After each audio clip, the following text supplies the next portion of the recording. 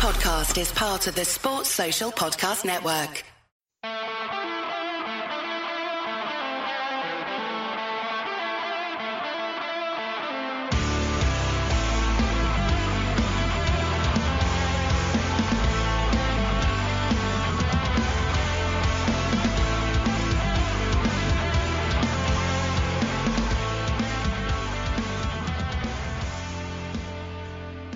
What's good, boys and girls? Two-Footed Podcast on a Monday, which is the 29th of August. We are brought to you by EPLindex.com and our presenting sponsor, Liberty Shield.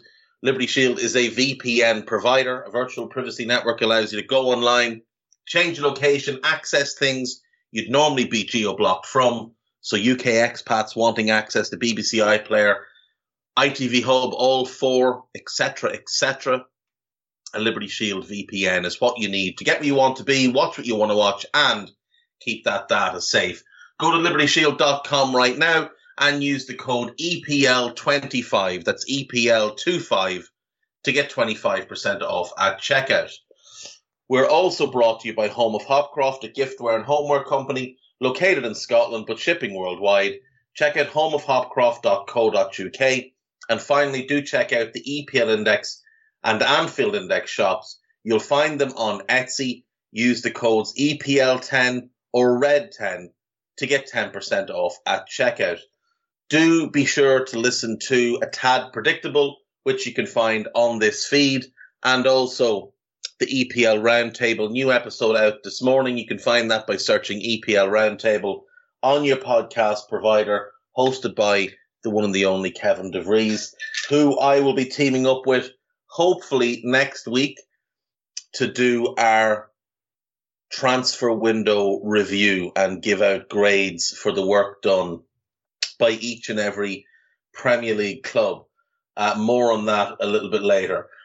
Anyway, folks, we had 10 games this weekend. Let's run through them. What we had first was Southampton 0, Manchester United 1, a Bruno Fernandes goal in the 55th minute.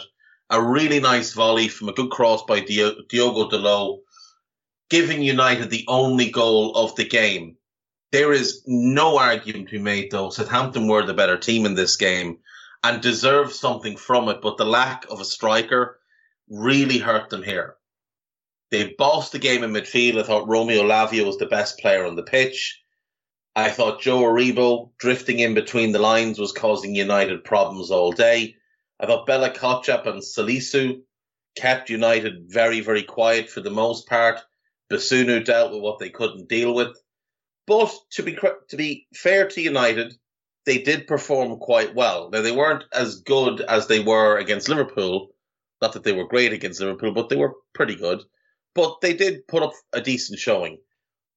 What there was a lot of panic station defending, which was the same thing we saw against Liverpool. Like a lot of last-ditch stuff, a lot of unnecessary going to ground, a lot of hurried clearances, things of that nature. And that's going to be concerning when they play better teams. And United will have to play better teams in the next few weeks. Now, that win pushes United to 8th in the league, 6 points from their 4 games. And coming up for them, they get Leicester on Thursday. Then they get Arsenal. Then they get Crystal Palace. And those are going to be difficult games. Leicester have started the season terribly. And you would have to imagine there is now a lot of pressure on Brendan Rodgers to start getting some results. So Leicester may not, but should be bang up for that game. It's a home game for Leicester as well. Arsenal will go to Old Trafford as the form team in the league. Well, we assume so, depending on what happens in midweek. But the way Arsenal are playing, they will cause United massive trouble. And then Crystal Palace at Selhurst is going to be very, very difficult. If Palace play the way that they played against Villa, Palace will carve this United defence apart. So tough games coming for United, but Erik ten Hag can be happy with back-to-back wins. Southampton, it's 4 points from 4 games. Defeat against Spurs, defeat against United, draw with Leeds, and they beat Leicester. Up next for them, Chelsea at home, that's a tough one. Wolves away, that's a tough one. And then Brentford at home, which won't be easy, but is the easiest of the 3 and is one they need to target to win. Off the back of that, they get Villa away and Everton at home. So, maybe they can string together 3 good results in a row there and continue their push for survival, lower mid-table, whatever it is Southampton have aims for this season. Moving on then. Chelsea 2, Leicester 1. Chelsea down to 10 men on 28 minutes. Conor Gallagher sent off foolishly. Just got caught. A little bit of a lack of a real burst of pace. Found himself in no man's land. Had to commit the foul, but it's unfortunate. 2 yellow cards. And you'd wonder if that's the last time we'll actually see him for Chelsea, because there are rumours surrounding him and a potential move away. Raheem Sterling put Chelsea 1-up on 47 minutes, just into the second half. His shot from the edge of the box took a nick off a defender, looped up and over the keeper and into the top corner. He doubled the lead on 63 minutes with a nice tidy finish from good work by Reece James. 3 minutes later, Harvey Barnes dragged Leicester back into the game. Really nice finish. Made Thiago Silva look very, very slow. Finished with his left foot past Mendy.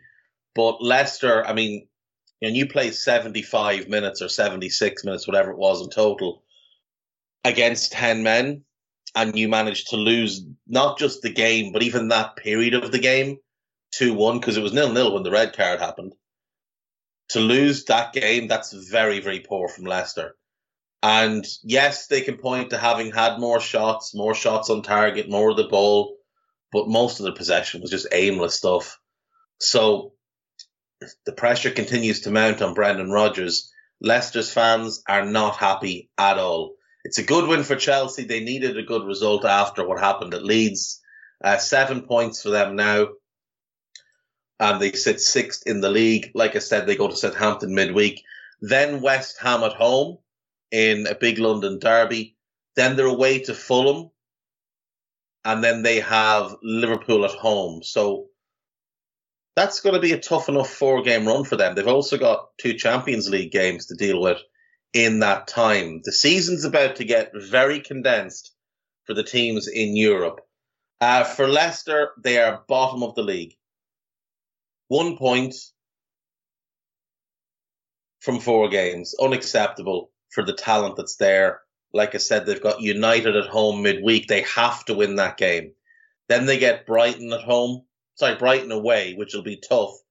And then Villa at home. They've got to win those 2 home games. If they don't, Rodgers will need to go. It's as simple as that. He will need to go. They can't afford to continue to have a bad start. This is a club with ambitions of being in Europe every season. And if you fall that far behind that early, you're not catching back up. For the next game, then, we move on to Brighton 1, Leeds 0, the hipster classic. Graham Potter's men 1-0 winners over Jesse Marsh. Pascal Gross with the only goal of the game on 66. This was what we expected it to be, an entertaining game with a lot of good football played. I thought once again McAllister and Caicedo were excellent in the centre of the park for this Brighton team, who continue to lack that real goal threat. But Grouse has had a great start to the season, and if he can continue to play this way, maybe he can carry the burden. I have doubts, because it's not something he's shown himself to be capable of doing before. He's got 3 goals so far this season. His Premier League best is 7. That was in his first season at Brighton, and since then 3 is the highest he's managed. In his career, 7 is also the highest. He's done it in the first season with Brighton and in the last season in the second division of the German league, the two Bundesliga, with Ingolstadt. So, he's not a big-time goal scorer, and they probably shouldn't be expecting that he'll carry on this form. One interesting little thing to note, he's only ever scored one non-league goal, like one goal in other competitions in his entire career. That's quite unusual. Never scored in a cup. Scored one for Karlsruhe, and it was 11 years ago. Anyway, bit of a tangent. Big win for Brighton. And Brighton have had a great start to the season. 3 wins and a draw, 10 points, 4th in the league. Or if you're Gary Neville, joint second. Up next for them, Fulham away. Difficult task because Fulham are playing fairly well. Then they get Leicester at home, and then it's Bournemouth in what is, a should-win game for basically everybody in the division now. For Leeds, they've also had a really good start, and they're 5th in the league. They've got 7 points, 2 wins, a draw, and a defeat. Next for them is Everton at home.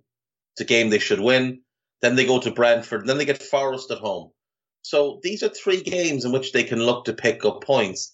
Then they get United, and again, they can go there and be confident that they could get something. Then they get Villa at home.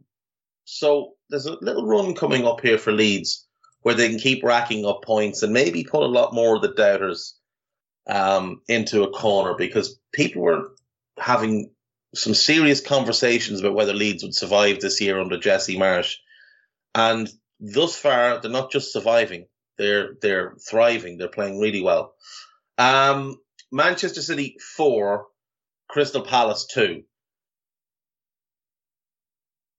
John Stones put Palace 1 up with an own goal on 4 minutes. Nothing he could really do about it.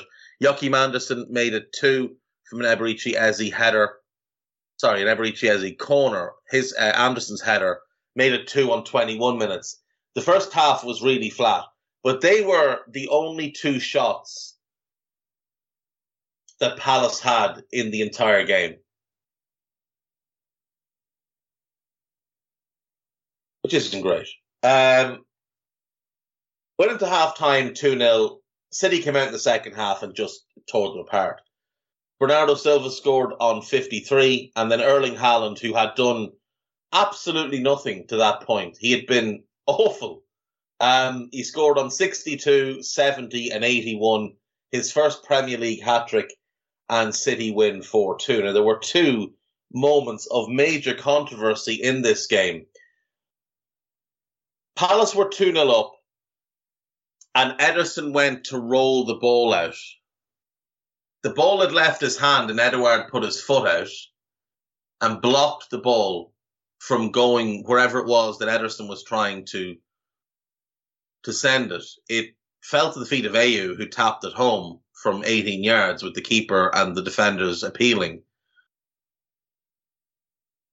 The referee blew his whistle before the ball hit the net, so I don't think it could be reviewed by VAR. I think that's the case now. We'll wait for Dale Johnson's thread later on today. But I thought it was a perfectly fine goal. It was the same thing that happened in the Champions League final a couple of years ago, where Karius went to throw the ball out and Benzema stuck his foot out. Just seems a little bit strange to me that the referee blew his whistle. Now, whether he thought the ball hadn't left Ederson's hands or not, I don't know, but it had. The second moment then involved Erling Haaland. Ball played up in the air, and rather than compete for it with his head like a normal person, Haaland stuck his left foot up and kicked Joachim Andersen in the head and didn't even get booked for it. We've seen players sent off for such dangerous play. He didn't even get booked. So those 2 incidents were quite odd. But look, City get the win. and move on, because that's what City do. They win games and move forward. They're second in the league with 10 points. Coming up for City, Forest at home midweek, then a trip to Villa, and then Spurs at home in what should be a really interesting game. They've also got Sevilla to take care of in the Champions League, and then Dortmund is after the Tottenham game. For Palace, I think they'll be a little bit disappointed that they didn't follow through on such a really good first half. They currently sit 12th in the league with 4 points. No, sorry, is that 3 points? No, it is 4 points. Yeah, 4 points. Yeah, winning a draw, of course. They've got Brentford at home next. Then they go to Newcastle, and then they get Manchester United at home. They're all games that they can take something from. Now, the Newcastle one will be tough, but Newcastle have some injuries mounting up, so you never know. They should be looking to beat Brentford, and they should look to beat United when United come to play at Selhurst. Moving on. Brentford won, Everton won in one of the duller games of the weekend. Now, Brentford did largely outplay Everton. Everton's goal came from Anthony Gordon on 24 minutes, a Conor Cody long ball over the top, which seems to be Everton's only real route to goal, is that long ball over the top for a pacey winger to run onto. It's a good finish by Anthony Gordon, and I would like to be among the first to congratulate him on scoring the first non-deflected, on-purpose goal of his career. It took him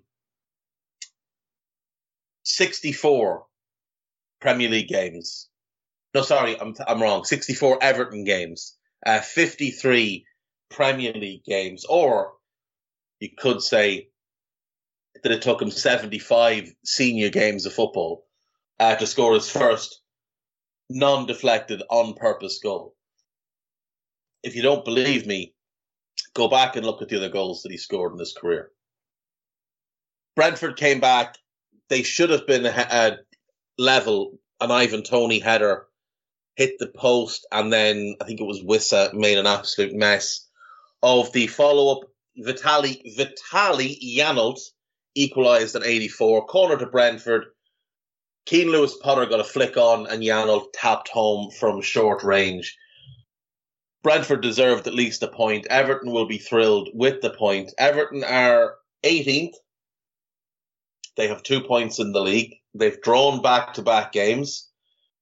They've got Leeds away next. Then they play Liverpool at home. Then they go to Arsenal. Then they play West Ham. So they might not get any more points for the next few games. Their run is quite difficult. It really is. It's quite hard to see where points come for this Everton team because they're not very good. For Brentford, they are 10th in the league with 5 points, which is a decent start for them. Obviously, as mentioned, they play Palace next. Then it's Leeds at home and then Southampton away. So, games against teams who should be in and around them come the end of the season. So games that they won't want to get beaten in. Games that it's kind of important to take at least a point from. Because the Premier League is all about mini leagues, really. You've got your top 4. Well, really, you've got a top 2 who compete for the league. Then you've got teams competing for top 4. I think there's 3 teams competing for 3rd and 4th this year. Then you've got one of them will go into a Europa League spot. You've got the other Europa League spot and a Conference League spot. And you've probably got 4 teams who realistically have an opportunity to get those 2 positions. And that's your top 9 in the league, those teams. And then you've got sort of the 10th to 15th sort of range where you're comfortable, you're not in the relegation battle.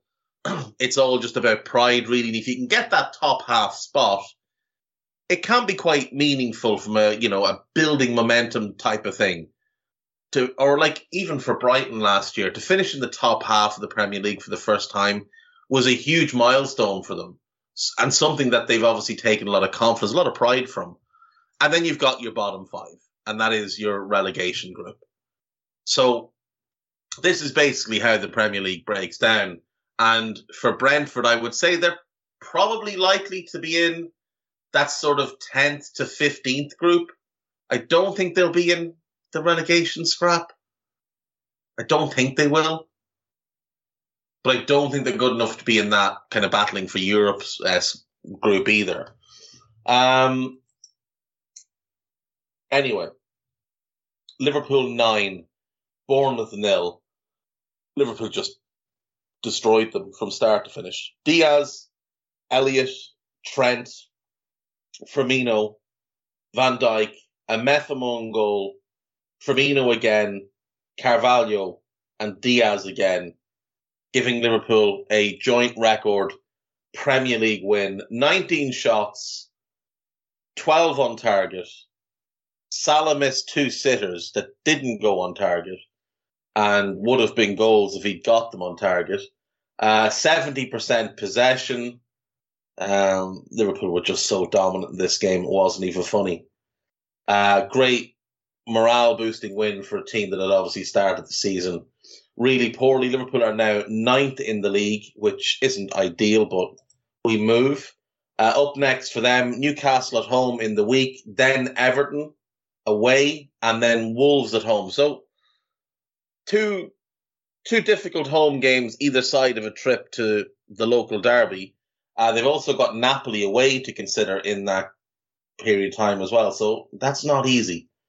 Not easy at all. They need midfield reinforcements and they need them quickly. Ideally, you'd like them being unveiled before the Newcastle game. On the pitch, waving, holding up a flag, whatever it takes. Bournemouth, I'm sorry, they just don't look like a Premier League team. They look like a team destined for a very quick return to the Championship. They've got Wolves at home in midweek, then they go to Forest, and then they've got Brighton at home. They're going to have to get points from those games. They're going to have to. But it looks like a bit of a lost cause. I mean, you felt like City could have done 6 or 7 against them. You felt like Arsenal could have put 6 or 7 past them. And Liverpool just went out and put 9 past them because Liverpool were angry. And I wouldn't be surprised if they get absolutely battered like that a couple more times. I don't know that they'll concede 9 again, but it wouldn't be surprised if there's multiple 6s and 7s across the season. It really wouldn't. Moving on then to the last game on Saturday, Arsenal 2, Fulham 1. Mitrovic put Fulham 1 up on 56. Odegaard equalised, actually the Mitrovic goal, by the way. Gabriel, what on earth are you doing? What on earth are you doing? You've got loads of space, loads of it, and plenty of options to play the ball to. You're under no pressure. That entire situation was of his own doing. Martin Odegaard equalised with a deflected shot on 64. Now, the angle behind Odegaard, it looks like it probably would have gone where he wanted it to go, which was into one corner and been a goal, but the deflection took it into the other corner. So I think it would have been a goal either way without the deflection. It looked like Fulham were going to hold on for a draw. And to be fair, they probably did deserve a draw because they defended really well. They did cause Arsenal problems getting forward. They had a couple of big chances. Mitrovic had a great headed opportunity. Ramsdale made a good save. But it was Gabriel who scored to make it 2-1 to Arsenal. Now, they checked this for a handball. They didn't seem to check it for a foul on the keeper. William Saliba jumped arse first into the goalkeeper. And it wasn't given. And Leno dropped it at the feet of Gabriel, who tapped it home. It seemed to me like a foul on the keeper, but whatever. Fulham got one more chance, but Nathaniel Chalobah couldn't finish from 12 yards out. Another decent save by Ramsdale. So Arsenal are top 12 points, the only 100% record, and they get Villa in the week, so they should carry on that form. Then they get United, then they get Everton. At some point, they're going to have to play real teams. They play Zurich and PSV in the Europa League. Their schedule is incredibly favourable up until the end of September. Up until the international break in September, Arsenal's schedule is just incredibly favourable. But then they get Tottenham and Liverpool in back-to-back Premier League games. And both of them are at home. Then they also get City in October at home. But what that does mean is they have to play them away in the back half of the season, which makes it much tougher. Anyway, credit to them, 4 wins from 4. Fulham are 11th. That's their first defeat of the season, which is a decent return for them. They get Brighton next. Then they get Tottenham away and then Chelsea at home. So difficult run coming up for Fulham. On to Sunday. Wolves won, Newcastle won. I've seen some weird conflicting views on this game. I saw a Newcastle fan say that they absolutely battered them and Wolves didn't get a kick. I saw Wolves fans say, well, we were the better team. I actually did think Wolves were slightly the better team, but Newcastle did dominate possession. But I thought that was due to how Wolves set up. And Wolves were cutting them apart on the counter. So I'm not really sure how people can have such widely differing views on what took place. Ruben Neves scored for Wolves on 38 minutes. Great goal from outside the box. And then Alan St-Maximin with a stunning equaliser in the 90th minute. Newcastle came in fancy dress for this game. They dressed up as the Saudi Arabia national team, which I thought was an interesting thing. There is no world in which the black and white stripes of Newcastle conflicts with the gold coloration of the Wolves jersey. So I'm not sure why they came dressed as Saudi Arabia. Wolves, only 2 points. They are 19th, but those results don't reflect how Wolves have played. They really don't. I mean, they deserved at least a point against both Leeds and Tottenham. They've been good in their games this season. So they've got Bournemouth next. They've got to go and win that one. Just get a win on the board and get your season up and running. Then they get Southampton at home. Again, that's one they should win. Then it gets difficult. Then they get Liverpool, City, West Ham, and Chelsea in a row. I think they will take points in at least 2 of those games. Maybe only 1 point in 2 games, so 2 points overall. But I do think they'll take points. I don't see them losing 4 in a row. The Toon are 7th. They've got 6 points. They're unbeaten. Liverpool away in the week. Then Palace home. Then West Ham away. That's a difficult run, especially with the injuries mounting up. Kamarish apparently going to miss the next few games. Callum Wilson out. St-Maximin potentially out. They're going to need Isak to hit the ground running because Chris Wood looks about as far from a Premier League striker as it's possible to be. I really don't know what's going on with him. Aston Villa 0, West Ham 1.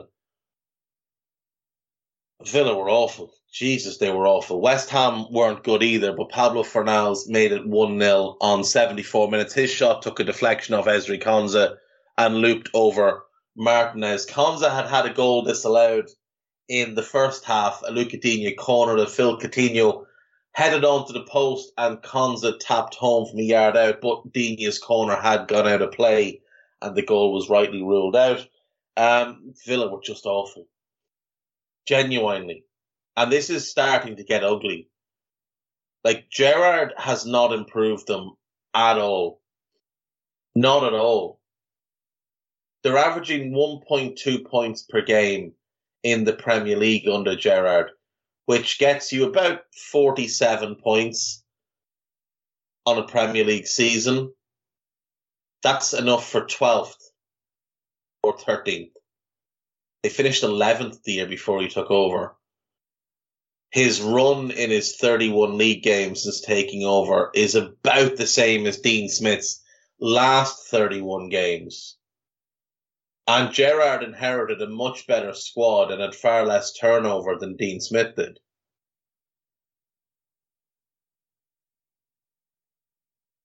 They look tactically inept. Nobody really seems to know what they're meant to be doing. He seems now completely beholden to John McGinn, who is playing dreadfully. I mean, Douglas Luiz, Boubacar Kamara, and Jacob Ramsey should be their midfield right now, and he continues to play McGinn. Coutinho just looks finished. He does. He looks finished. It's really sad to see. He got injured as well, which, another blow for Villa. I've seen a few West Ham fans getting a little bit antsy about Moyes as well. Now, I think you might want to pump the brakes there a little bit and remember where you were before he took over. He has made you significantly better. First win of the season for West Ham, and they are 16th now in the table. They have a difficult run coming, though. They get Tottenham at home, Chelsea away, and then Newcastle at home. So that's going to be tough. They get Steaua Bucharest as well in between them in the Conference League. I know they're trying to get at least one more deal done before the window closes, and the Lucas Paqueta deal is done, just waiting on that one to be announced, to one on top of him. But they need to get their act together. They really do. They need to go and beat one of Tottenham or Chelsea and really start to make a bit of noise, because they spend a lot of money, and it's time for them to wake up into this season. Villa just look at lost cause right now. They really do. And they play Arsenal next, then City, then they're away to Leicester. Leicester are bottom of the league right now, but by the time they play Leicester, Leicester could either need a new manager or be absolutely desperate for a result, making that a much tougher game than it would be if they played tomorrow, say. And it is funny with Gerrard, you take out the sort of the new manager bounce, that first 6 games where everything is positive and everybody's thrilled and players are really committed. Villa won 4 of their first 6 games under Steven Gerrard in the league. 4 of their first 6. In the 25 since, they've only won 6. So take out that new manager bounce and look at what the rest of it is.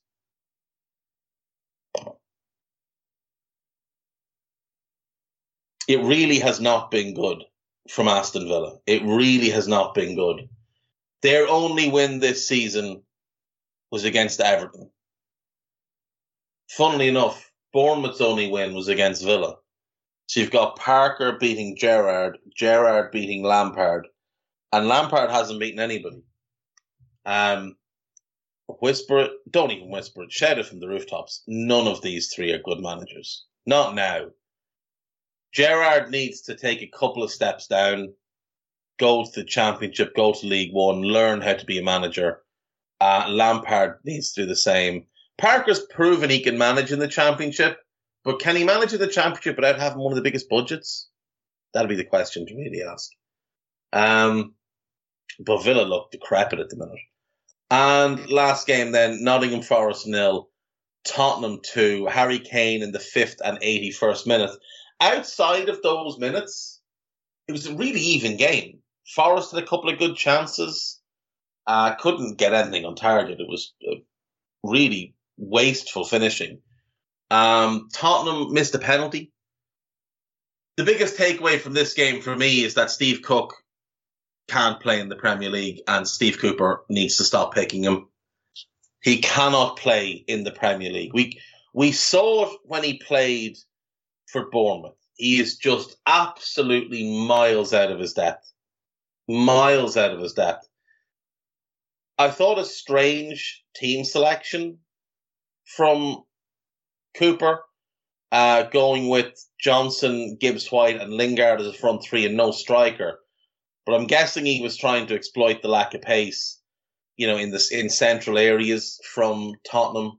And at times, I thought they did. I thought they gave a decent account of themselves, but Steve Cook was just so poor.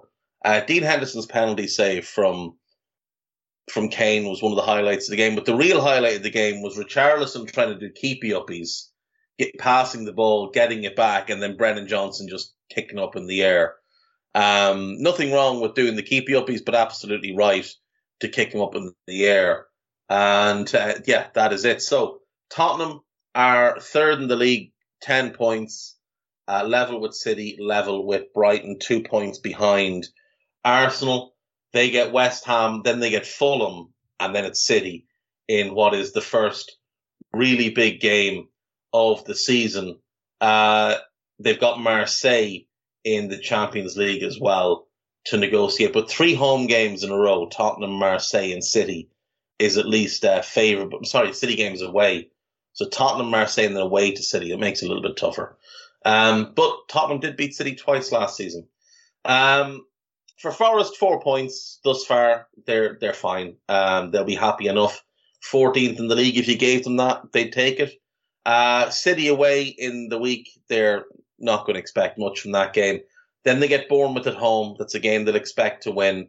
And then it is Leeds away and then Fulham at home. So these are 3 games they should be looking to take points from, because I think they're going to look to be in that group as well. It may be more realistic that they finish 16th, that they're like the top of the relegation group, but they'll be looking to finish above that. And they continue to be really, really ambitious in the transfer market. And that is it. That is our 10 games. We'll take a break. When we come back, we'll look at the latest news and the gossip, and we'll be done for the day. I'll see you soon.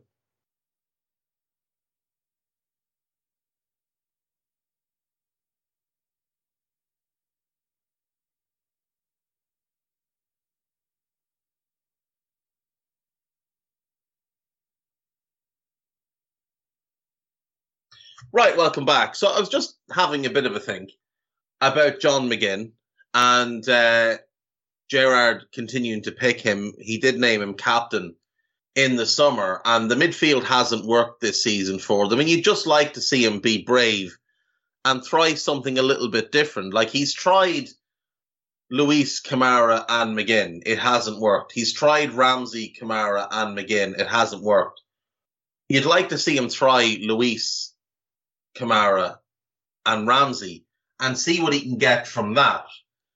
But it got me thinking of how many Premier League captains actually deserve to be starting for the club that they are supposed to lead.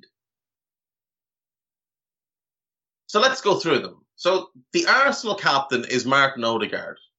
Bit of a strange choice. He's not a vocal leader, but he does lead by example. And he seems quite a calm, level-headed person. He's absolutely warranting of his position in the Arsenal team. He is an excellent player, and there's no doubts over him. Then we get John McGinn, who, for me, I'm just not sure he should be starting for Aston Villa. I'm not sure he's better than Ramsey or McGinn. I think they might be more effective players than him, and potentially more intelligent players than him as well. So he's one I would suggest shouldn't be starting, at least not every single week. He shouldn't be a nailed-on starter just because he wears an armband. Next up then, Lloyd Kelly at Bournemouth. I think absolutely he warrants a place in that Bournemouth team. Now, you can argue it's because his teammates aren't very good, but I think Lloyd Kelly's actually a decent defender. I prefer him as a left-back or left side of a 3 rather than as a centre-back in a back 4. And I suspect he will play either left side of a 3 or left-back when he's back from this injury because they've brought in Senesi. Pontus Jansson. As things currently stand, when Asia comes back, does he warrant a place in the team over Ben Mee? I'm not really sure. Now, if they go to a back three, then he does. But again, I think in an ideal world, he probably doesn't. I think you probably have just better than him. But for now, it's fine. Lewis Dunk absolutely warrants his place. Azpilicueta isn't a regular starter for Chelsea and shouldn't be a regular starter for Chelsea. The same goes for Milivojevic at Palace. Isn't and shouldn't be a regular starter. The same goes for Seamus Coleman. The same goes for Tom Kearney. Liam Cooper's out injured. He was a regular starter when fit last year, but shouldn't be. He's a championship level player. At this point in his career, Johnny Evans shouldn't be first choice for Leicester. But the Fofana thing, the inability to recruit this summer, Soyuncu's collapse from really good defender to really bad defender, which is just a bizarre direction for his career to take, means that right now Evans should be starting because there's just nobody else. Jordan Henderson should not be starting for Liverpool. Ilkay Gundogan should be starting for City. Harry Maguire should not be starting. Jamal Lascelles should not be starting. Joe Worrell is getting a little bit exposed in that back three, and I think if they can get the Willy Bolly deal across the line, I think they should play Worrell in the middle of the back three. I just think when you play him right side of a four with Nico Williams as his wing back, there's a lot of space there that he's been asked to cover, and he's a little bit slow, and he's struggling a little bit. He is a very good player. He is good enough to play in that team. Ward-Prowse should be starting. Lloris should be starting. Rice, obviously, and Neves, obviously. So, 1, 2, 3, 4, 5, 6, 7, 8, 9. 9 plus Pontus Jansson, who deserve a spot in the team every single week. Odegaard, Kelly, Dunk, Gundogan, Worrell. 8 plus Worrell, Ward-Prowse. Hang on a sec. Odegaard, Kelly, Dunk, Gundogan, Worrell, Ward-Prowse, Lloris, Rice, and Neves. So 9 plus Pontus Jansson, who, as things currently stand with Brentford, probably does deserve or is good enough to start or is better than the alternatives at the club. But in every other case, they shouldn't be. There's the Johnny Evans situation as well, but there's at least 9 captains who should not be starting for their clubs. That's really strange. And probably shows that we just don't have the same caliber of captains that we had in the league 20 years ago, 15 years ago even, 10 years ago probably. Like, there's a few there that actively make their teams worse when they play. Now, whether it's that managers are hesitant to change captains, I don't know. Like, Arteta appointed Odegaard. That was Arteta's. Did Arteta appoint Aubameyang? I don't think he did. I think that was Emery, wasn't it? I think it was Emery when Xhaka did that thing where he had this tantrum. But Arteta has picked Odegaard. Gerrard picked McGinn. Parker picked Kelly. Frank picked Janssen. Dunk was captain before Potter got there. Azpilicueta was captain before Tuchel got there. Milivojevic before Vieira. Coleman before Lampard. Kearney before Silva. Cooper before Marsh. Johnny Evans was picked by Brendan Rodgers. Henderson was captain before Klopp got there. Pep picked Gundogan. Maguire before Ten Hag. Lascelles before Howe. Cooper picked Worrell, I think. Could be wrong. No, maybe he didn't.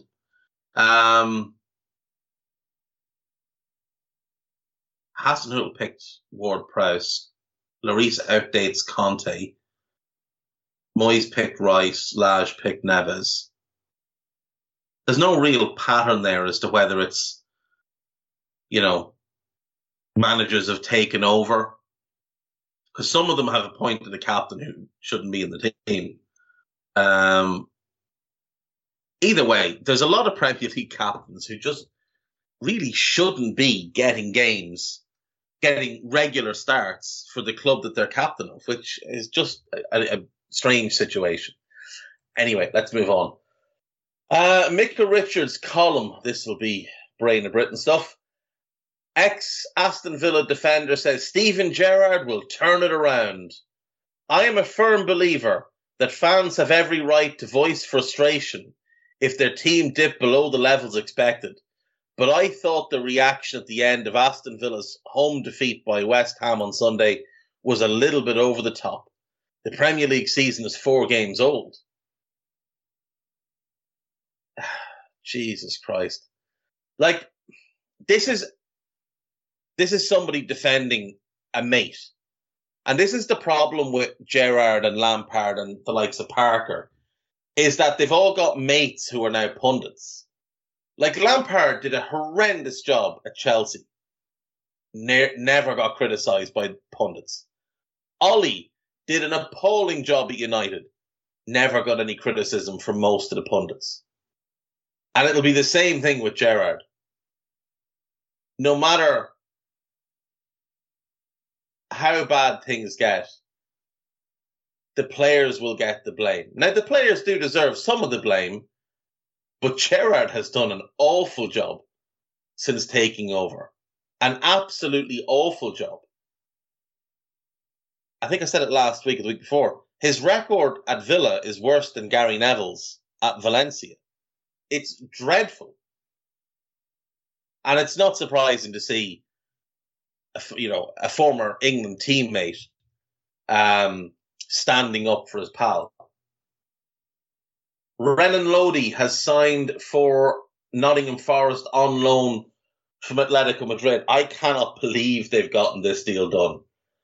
This guy's really, really good. Like, really, really good. I know they got Omar Richards, but this is an upgrade on him. This is a significant upgrade on him. This is a real quality player. This is a Brazilian international. A fella who, if he's performing, could end up going to the World Cup. He's got 15 caps. He was a regular in the squad last year.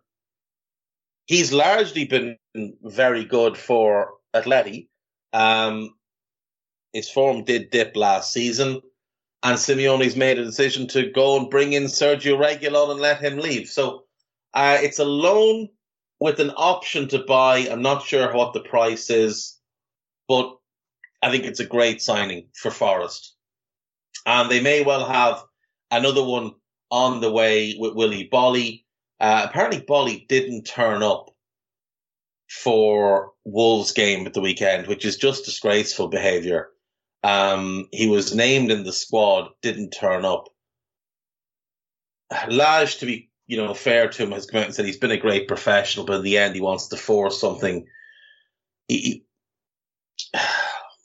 I just think that's really poor form from Willy Bolly. And look, if he goes to Forest, he will help them in the short term, but he's not a Premier League quality starter.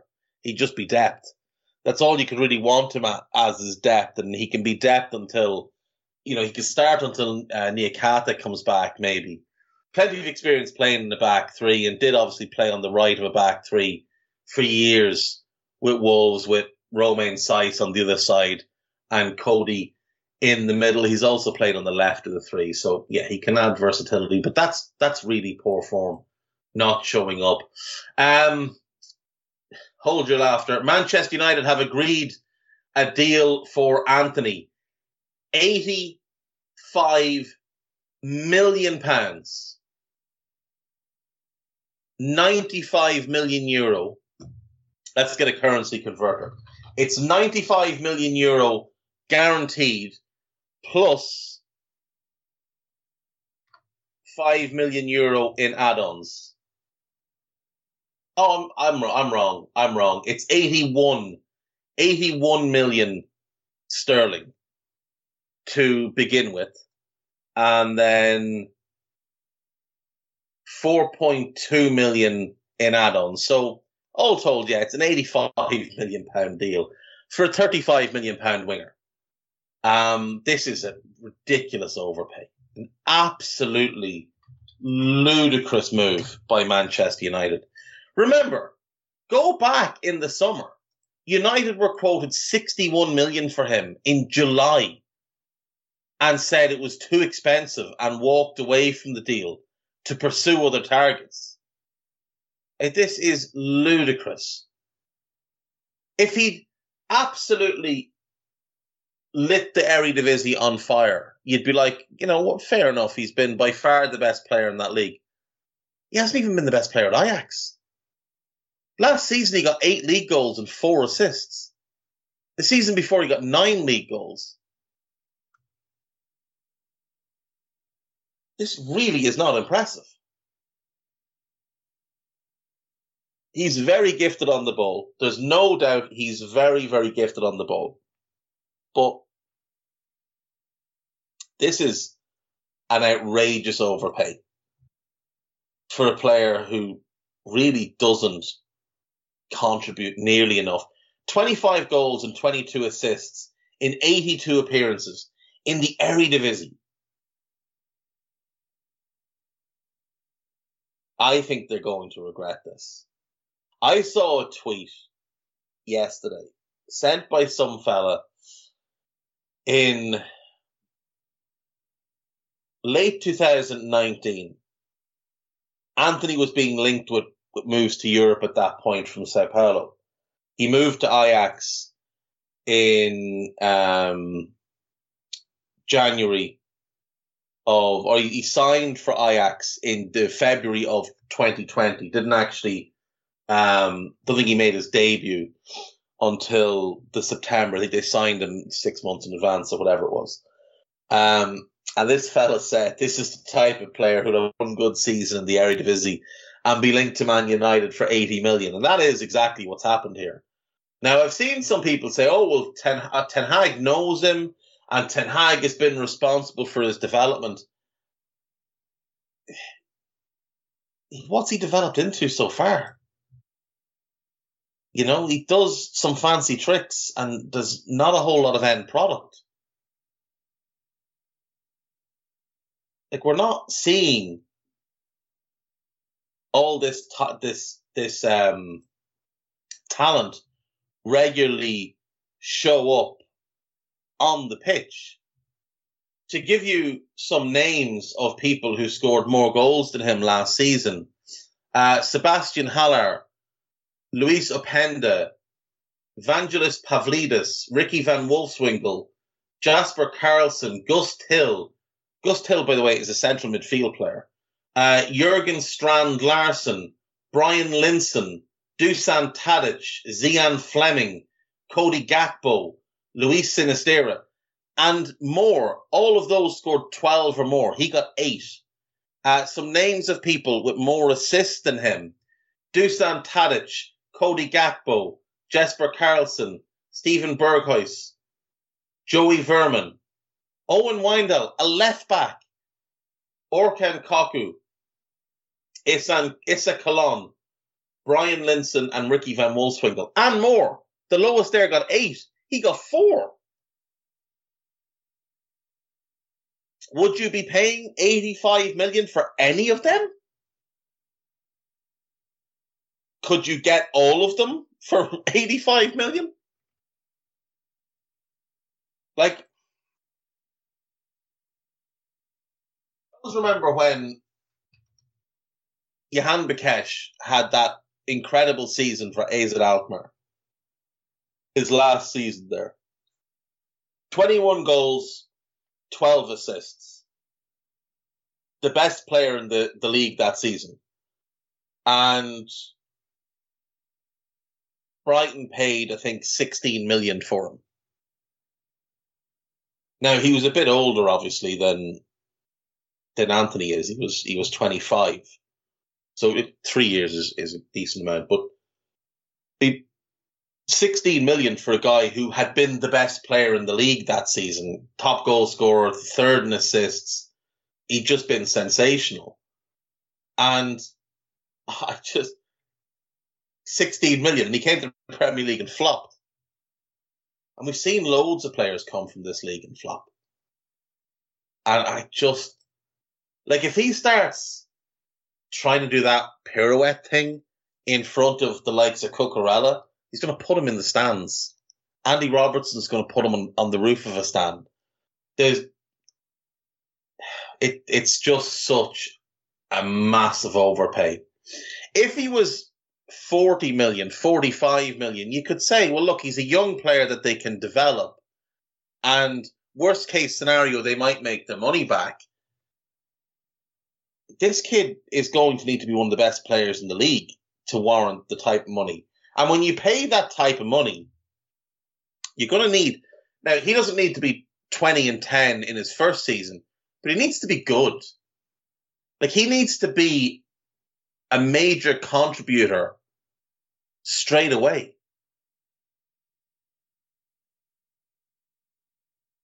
There'll be plenty of flash, and United fans will love it because that Pogba sold them all that crap for years, and they still defend him. But I just think this might be unless that Anthony Gordon deal goes through, this is going to be by far the biggest overpay of the summer. By far. Gareth Crooks has done his team of the week. As expected, there's some nonsense. He's picked Edouard Mendy, who gifted a goal to Leicester. Made a couple of decent saves, but, Leicester also hit the crossbar and he was all at sea. So, no.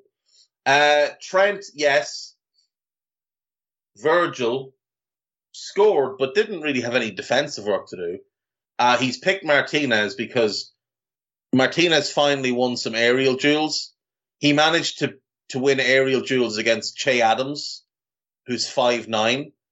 But the problem with these aerial duels is they don't include the balls that were played in front of Adams, that Adams controlled and held him off and turned and got things moving.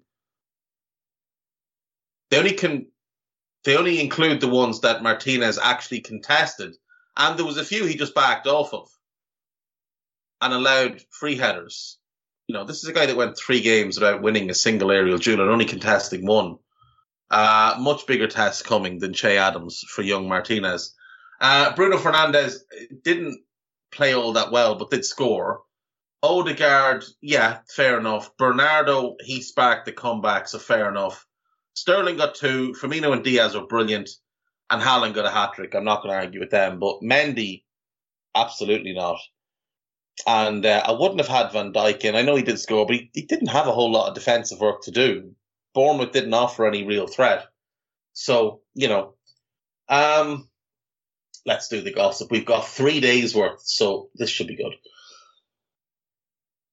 Chelsea have reached an agreement to sign Wesley Fofana with the fee believed to be 70 million. I can only assume it's 70 million plus add-ons because 70 million is less than the second bid was, so that wouldn't really make a ton of sense.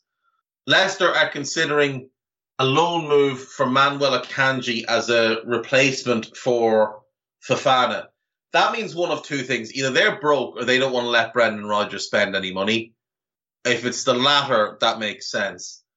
Cristiano Ronaldo's representative, George Mendes, has approached Napoli over a potential move. There's an Osimhen for Ronaldo thing going around that just makes no sense at all for anyone.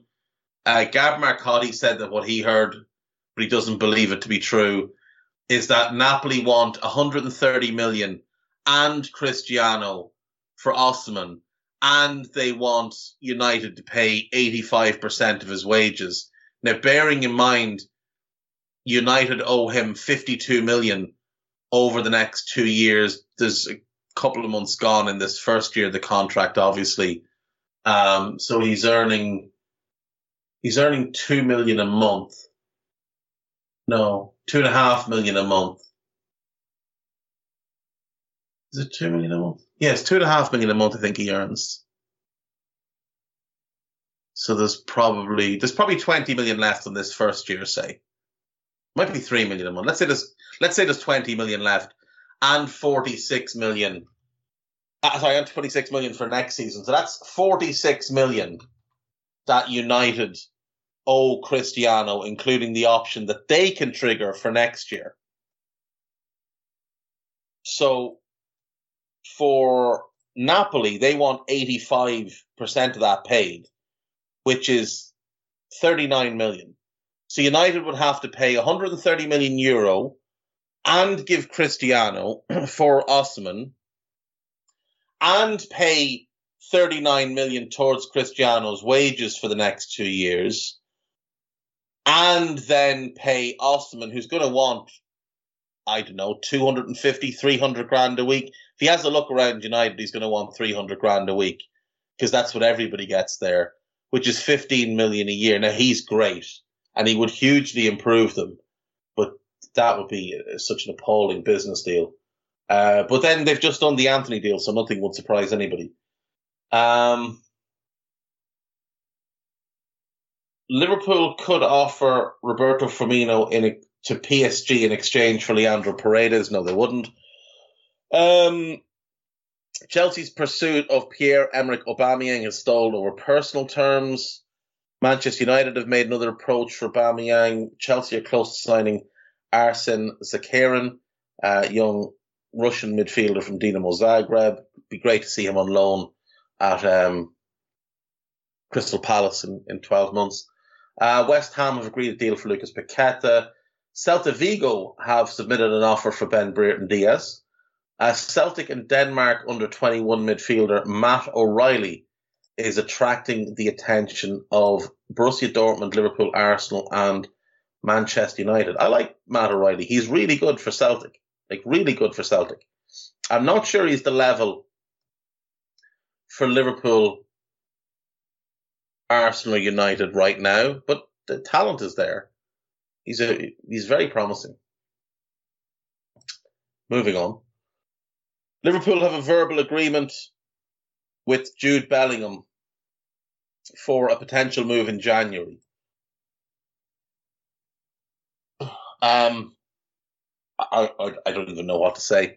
Pep Guardiola will be able to spend 100 million in the January transfer window if anyone catches his eye at the World Cup. Ajax are demanding United pay 84.8 million. That's what they've paid. That's fine. Ajax will approach Aston Villa about Anwar El Ghazi. Jesus. He didn't leave Ajax under good circumstances the first time. Manchester United striker Anthony Martial is set for talks over a contract extension. So there you go. You can be garbage at United for years, but do well in pre-season, they'll give you a new deal and a pay rise, most likely. Tottenham defender Sergio Reguilon is close to sealing a loan move to Atletico Madrid. Looks like that one's done. Slovakia goalkeeper Martin Dubravka has told Newcastle he wants to leave and join Manchester United. Liverpool are monitoring Ruben Neves and Konrad Laimer. It's very unlikely they could get Neves. Aston Villa have reached an agreement to sign Jan Bednarak from Southampton. I think that might be a loan. Villa are planning on a move for Craig Dawson. There's no chance that West Ham will let him go, I don't think. Chelsea are deciding whether to terminate Ross Barkley's contract with the 28-year-old currently on about 200 grand a week. 200 grand a week for Ross Barkley? That can't be right. West Ham are in talks with Adnan Januzaj, who is available on a free. He's available on a free because he's not very good, but, bit of depth on the wing. The Hammers are set to make a third bid for Hans Vanaken. Just give up at this point. Wolves are stepping up negotiations with Stuttgart over a 17 million deal for Sasa Kaladzic. Did I get that right this time? I think I did. Edinson Cavani, who is a free agent, is prioritising a move to La Liga. Bournemouth are planning to hijack Leeds' deal to sign Zurich and Italy striker Willy Gnonto. I'd imagine he'll go to Leeds because they've got an Italian owner and they're just a bigger, more wealthy club than Bournemouth. Sheffield Wednesday are considering a move for Nottingham Forest English forward Alex Mighton on a season-long loan. That'd be a good deal for all parties. Brighton are interested in Rosario Central and Argentina Youth International. Facundo, I don't even have the first idea. He is an attacking midfielder. I don't know him. He's been compared to Messi, which just means he's an Argentinian kid. He looks like Pedri in the eyes. Pedri of Barcelona. He actually looks like him. I don't know anything about him, so if Brighton want him, I'm just going to go ahead and say he's probably super talented. Chelsea have revived their interest in Wilf Zaha, but Pierre-Emerick Aubameyang remains their number one priority. I'm torn on this one. I'd love to see Zaha stay at Palace, but I don't want him to leave Palace on a free. I want Palace to get a fee from him. Maybe they could get Conor Gallagher. Arsenal are also interested in signing Zaha. Should deals for Pedro Neto or Yeremy Pino fall through? There are no deals for these players.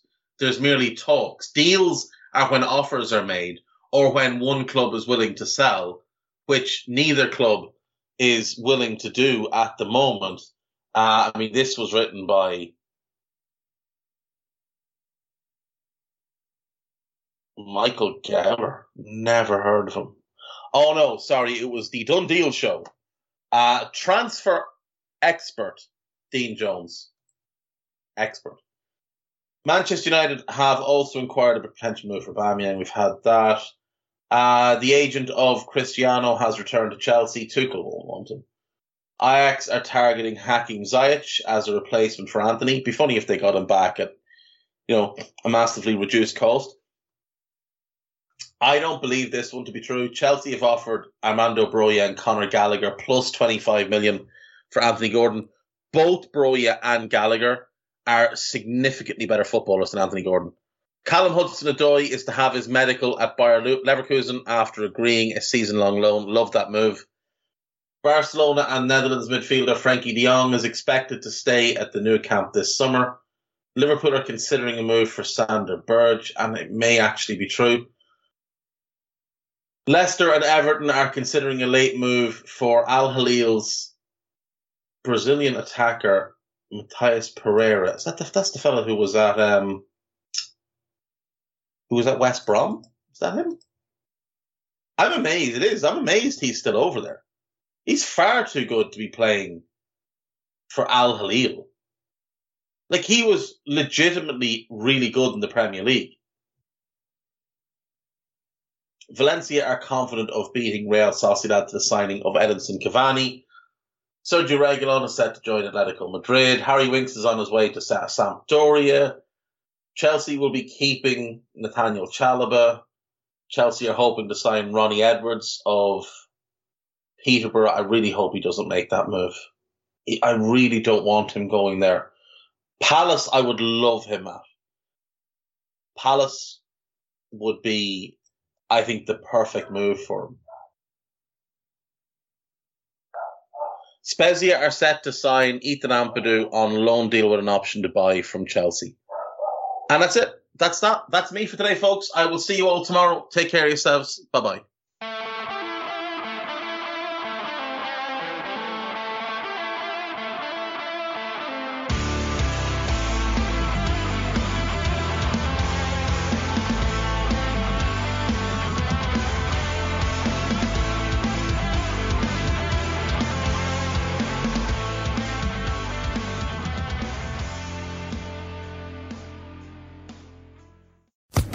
Social Podcast Network.